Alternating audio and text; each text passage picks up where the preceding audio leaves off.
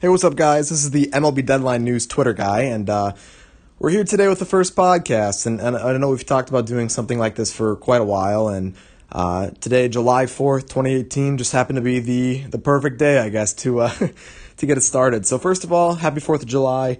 More importantly, for our purposes, happy July. We're in the month where everything gets crazy and stuff starts to get really fun.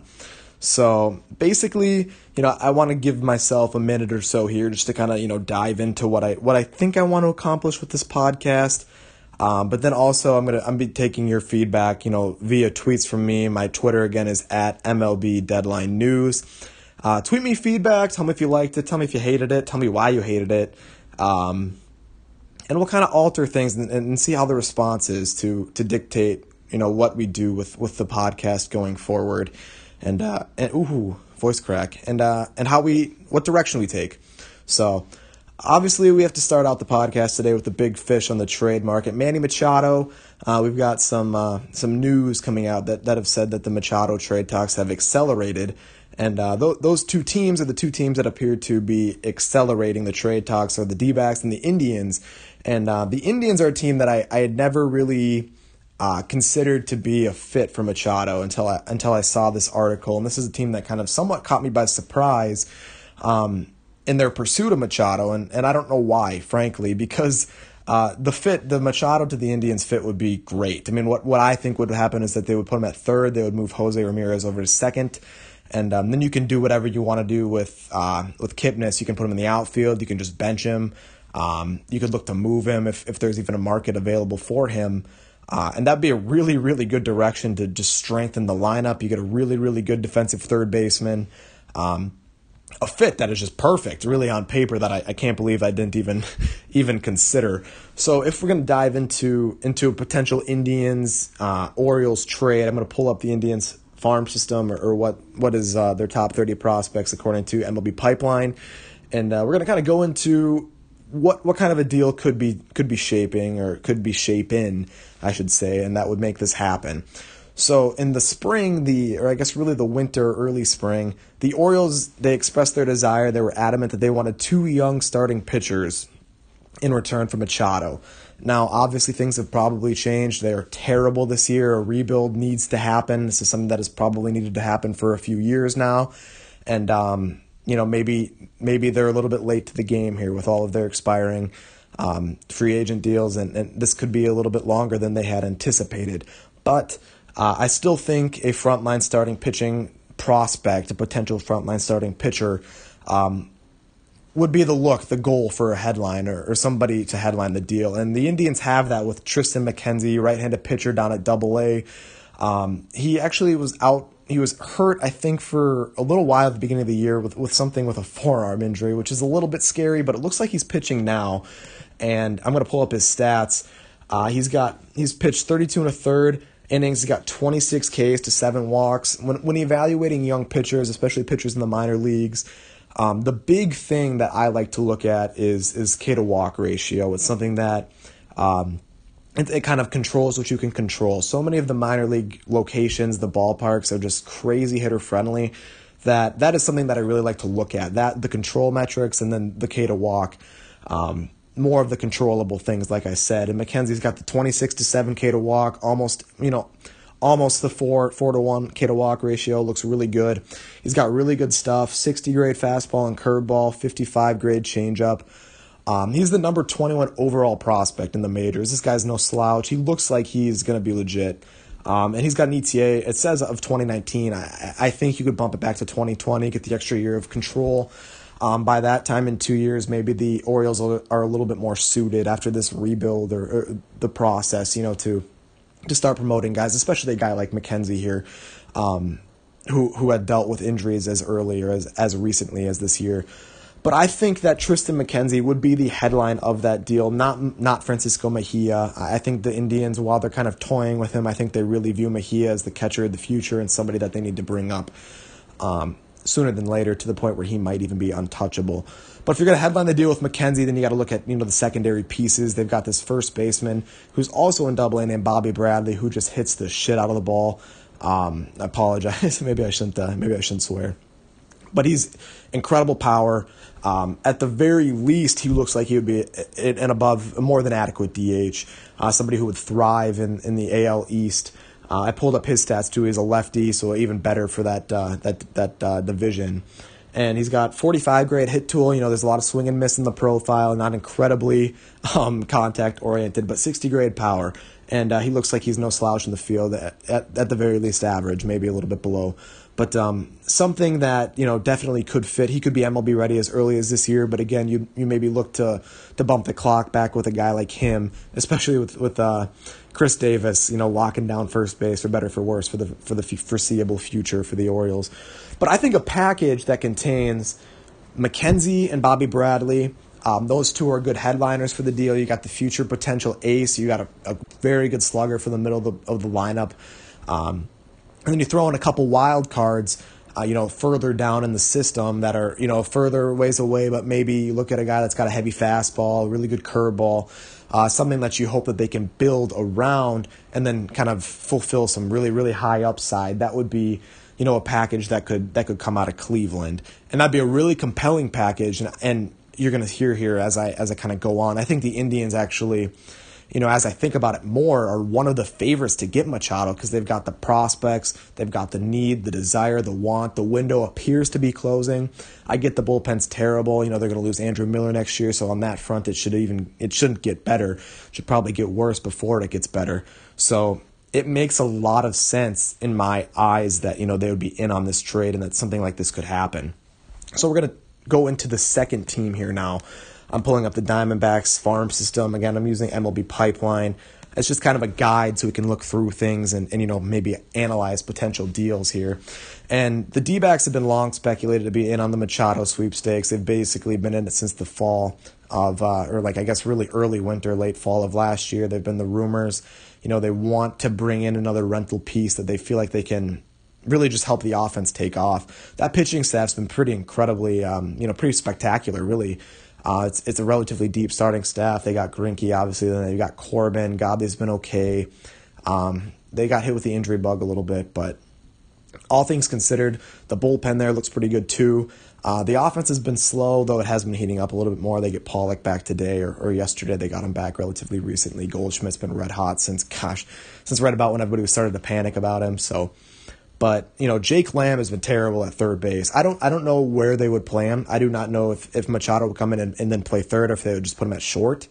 But that's a bat that would obviously help out this team a ton. You put him in there behind or in front of Goldschmidt. That's a pretty deadly middle of the order there, somebody that you don't want to have to pitch to back to back. So the fit is obvious, and the desire is obvious. It's been obvious for a couple, you know, months now at this point. So when we look into their farm system, they've got one guy that stands out that has to, at least apparently, it has to be the headliner of the deal. We do know that the Diamondbacks kind of played some games and got a really good deal for JD Martinez last year. Maybe that benefits them this year. But this year, again, it kind of looks like a buyer's market. So maybe everybody gets a little bit cheaper. But the headliner of their deal is the number 60th prospect according to MLB Pipelines. It would have to be John Duplantier. He's a pitcher down at Double-A for the D-backs. I'm pulling up his stats here. I know that this guy is a control guy. He's somebody I've actually, in my fantasy baseball dynasty leagues, I've actually been kind of keeping an eye on him. Again, for the same reasons. He's a K to walk guy.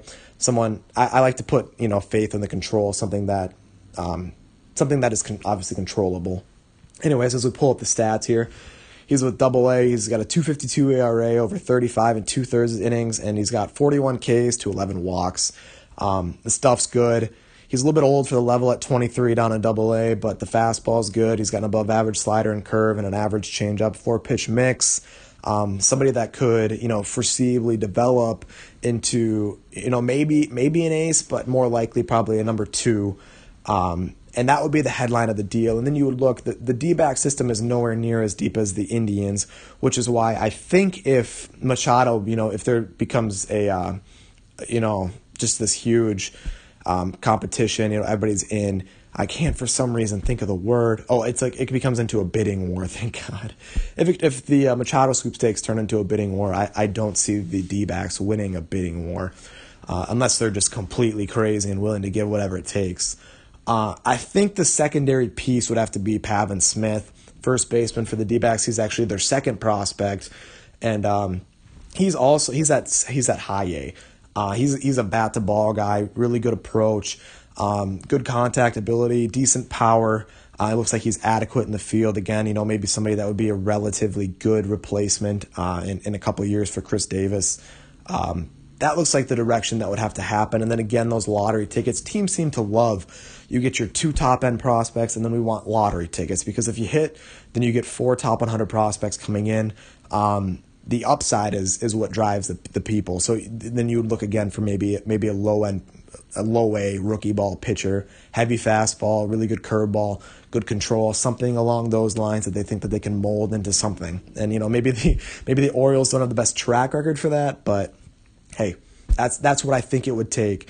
So between those 2 deals, if I'm in the Orioles' shoes, if both those deals are present, again, I'm taking the Indians, which is why I kind of consider the Indians one of the front runners now at this point. The D-backs are obviously in, and they're going to be in until he gets moved. But those are the 2 teams, at least, that I've had the news come up recently that have accelerated the trade talks. And then we got 2 more teams that I think are serious contenders for Machado, one of them being the Dodgers. If you follow our Twitter, you've seen I've been all over that link since the spring, I think.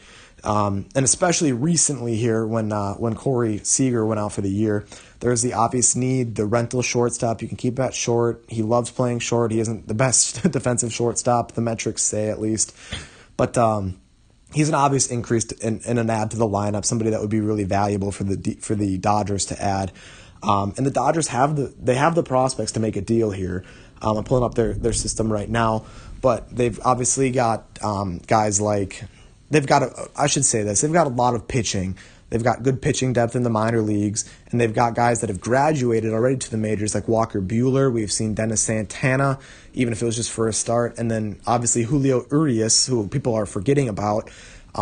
Those 3 pitchers, you couple them with what they've got up there. Rich Hill, he's old, but he's still up there. Kenta Maeda, excuse me, who's pitching really well. Obviously Kershaw. They have the ability to move some of these pitching prospects. And a guy that comes to obvious mind here for me is Mitchell White, Double-A pitcher. He's the number 83 overall prospect in the MLB pipeline.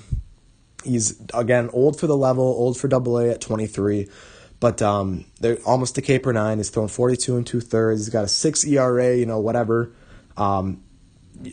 It's tough to value. Let's see, that's over an 11-start sample, only 42 innings. It's tough to value. The ERA obviously isn't pitching extremely well right now. The walks are a bit high. The Ks are at 37, so it's almost a K per inning.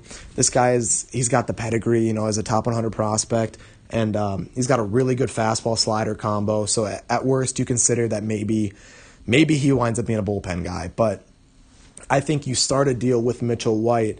I don't see them giving up Verdugo or Keibert Ruiz, who's a catcher in their system as well. I think that they would hold on to him, though I do think they'd be more willing to give up Verdugo than Ruiz. But I think the deal would be headlined with Mitchell White, and then you'd look to also pair him with Dennis Santana, and then that deal becomes really compelling. You're getting your 2 top 100 pitching prospects, and then you start looking at your lottery tickets that are deeper down in the system. And at that point, that's a price that you might be in on. Dennis Santana is a guy that we've only seen for a start. He had to pitch in Coors, and then I think he got hurt. But beforehand, he started the year at Double-A, again, a little bit old for what actually is, I guess, right on par. He's at 22. Started with Double-A, worked his way to Triple-A. The numbers were great. I was in on this guy again in a Dynasty Baseball League. The minor league numbers this year, he had a 2.54 ERA over 49 2/3 innings, 65 Ks to 16 walks, so just over 4 per 1 or 4 to 1 K to walk. Well over 9 K to 9. Guy looks legit, and if you pair both Dennis Santana with another pitching prospect with good pedigree and Mitchell White, that becomes a really intriguing offer for what you would alternatively get if you're the Orioles for Machado, being just the qualifying offer being turned down and then the first round pick. So again, you look for the lottery tickets. But I've long thought that the Dodgers would be in on it. They've got the prospects. They've got the need. They could even re-sign Machado, have him play, maybe, I don't even know how they would do that, I guess really with Turner. But it's a fit. It's a fit that if they're willing to be aggressive, they were so close to the World Series last year, and that was with Seager banged up. They get the Machado bat, which is, probably a little bit better. The defense is not quite as good, but, similar players.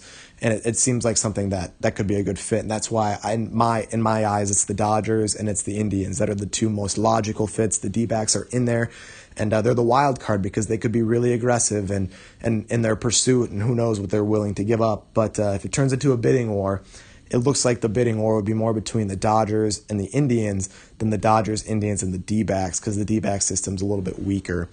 But the fourth and final team that I really think has a shot here at bringing in Machado is the Phillies. The Phillies, they were in on him in the winter. Oh, I just messed up. I'm pulling up their system. They're in on him in the winter. They wanted the guarantee that he would resign, but he wasn't willing to give it. He wants to hit the free agent market. He wants to get paid. But the Phillies have the prospects that they could go out and make a deal. They would probably play him at third. And they've got the young players that they could move around. They could even send people down. Machado would be a good fit on that team. It's obvious. But where my problem lies with the Phillies is I don't think they're willing to give up the prospects to get, the rental for Machado when they think that these guys are going to be up in the majors within the next couple of years and benefiting the team. And they've got so much money to play with this offseason. Why risk the prospects and the chance that you lose Machado when you can keep the prospects and just sign Machado, for example, in the coming year? And the Phillies are an interesting case. They are another maybe wild card for the Machado sweepstakes, but they've been linked to Moustakas. They've been linked to Beltre, and the Phillies have just so much available money right now.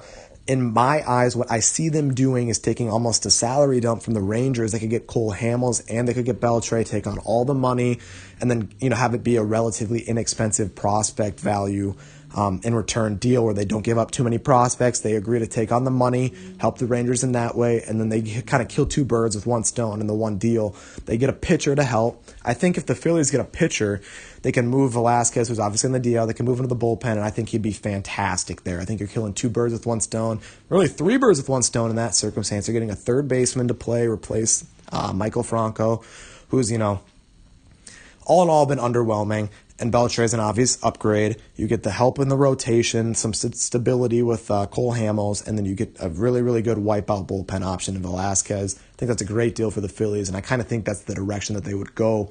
And then just make a move for Machado this offseason. I think that makes the most sense for them, and that's kind of why I have them as a distant fourth, I should say. A lot of people are having the Brewers in on this deal too, but the Brewers have the prospects to get it done, but they should be, and what I think they're going to wind up doing is using those prospects to get another pitcher. The Brewers have just this incredible bullpen. They've got a really deep offensive unit, so many outfielders, they don't know what to do with them. I think that they've got some internal help coming. They've got Jimmy Nelson, who's on his way back. And I think that there'll be serious players if DeGrom is truly, on the market. I think that they would be a team that could definitely go in there and make a compelling offer to the Mets to go scoop up DeGrom, or even Michael Fulmer, who would be another player that could be available that would obviously be of benefit for them. So I think I'm going to cut it off now. We talked Machado for almost 20 minutes. It's a 20-minute podcast. I can make it longer for the next podcast if we want to go into more topics in one podcast. But we can also, kind of pick and choose our topics per podcast if that's kind of what we decide that we want to do. So I'm really looking for your feedback. Another voice crack. I haven't talked this much in a while. I'm looking for your feedback. That's above all. I'm looking for your feedback. Tweet at me at MLB Deadline News. I want to hear what you guys loved, what you guys hated. And what you guys want changed, because if you guys want it to be longer, I'll make it longer. If you want it to be even shorter, maybe we can condense it even more and make it even shorter. So thank you guys so much for listening. This should be up hopefully sooner than later. It says it should take about 3 days at the most to get it up on Apple Podcasts, but that's the medium I'm targeting. Again, thank you so much. Tweet at me, follow me on Twitter at MLB Deadline News, and have a great 4th of July or 5th of July or 6th of July or whatever of July you are listening to this, and thank you for listening. Bye.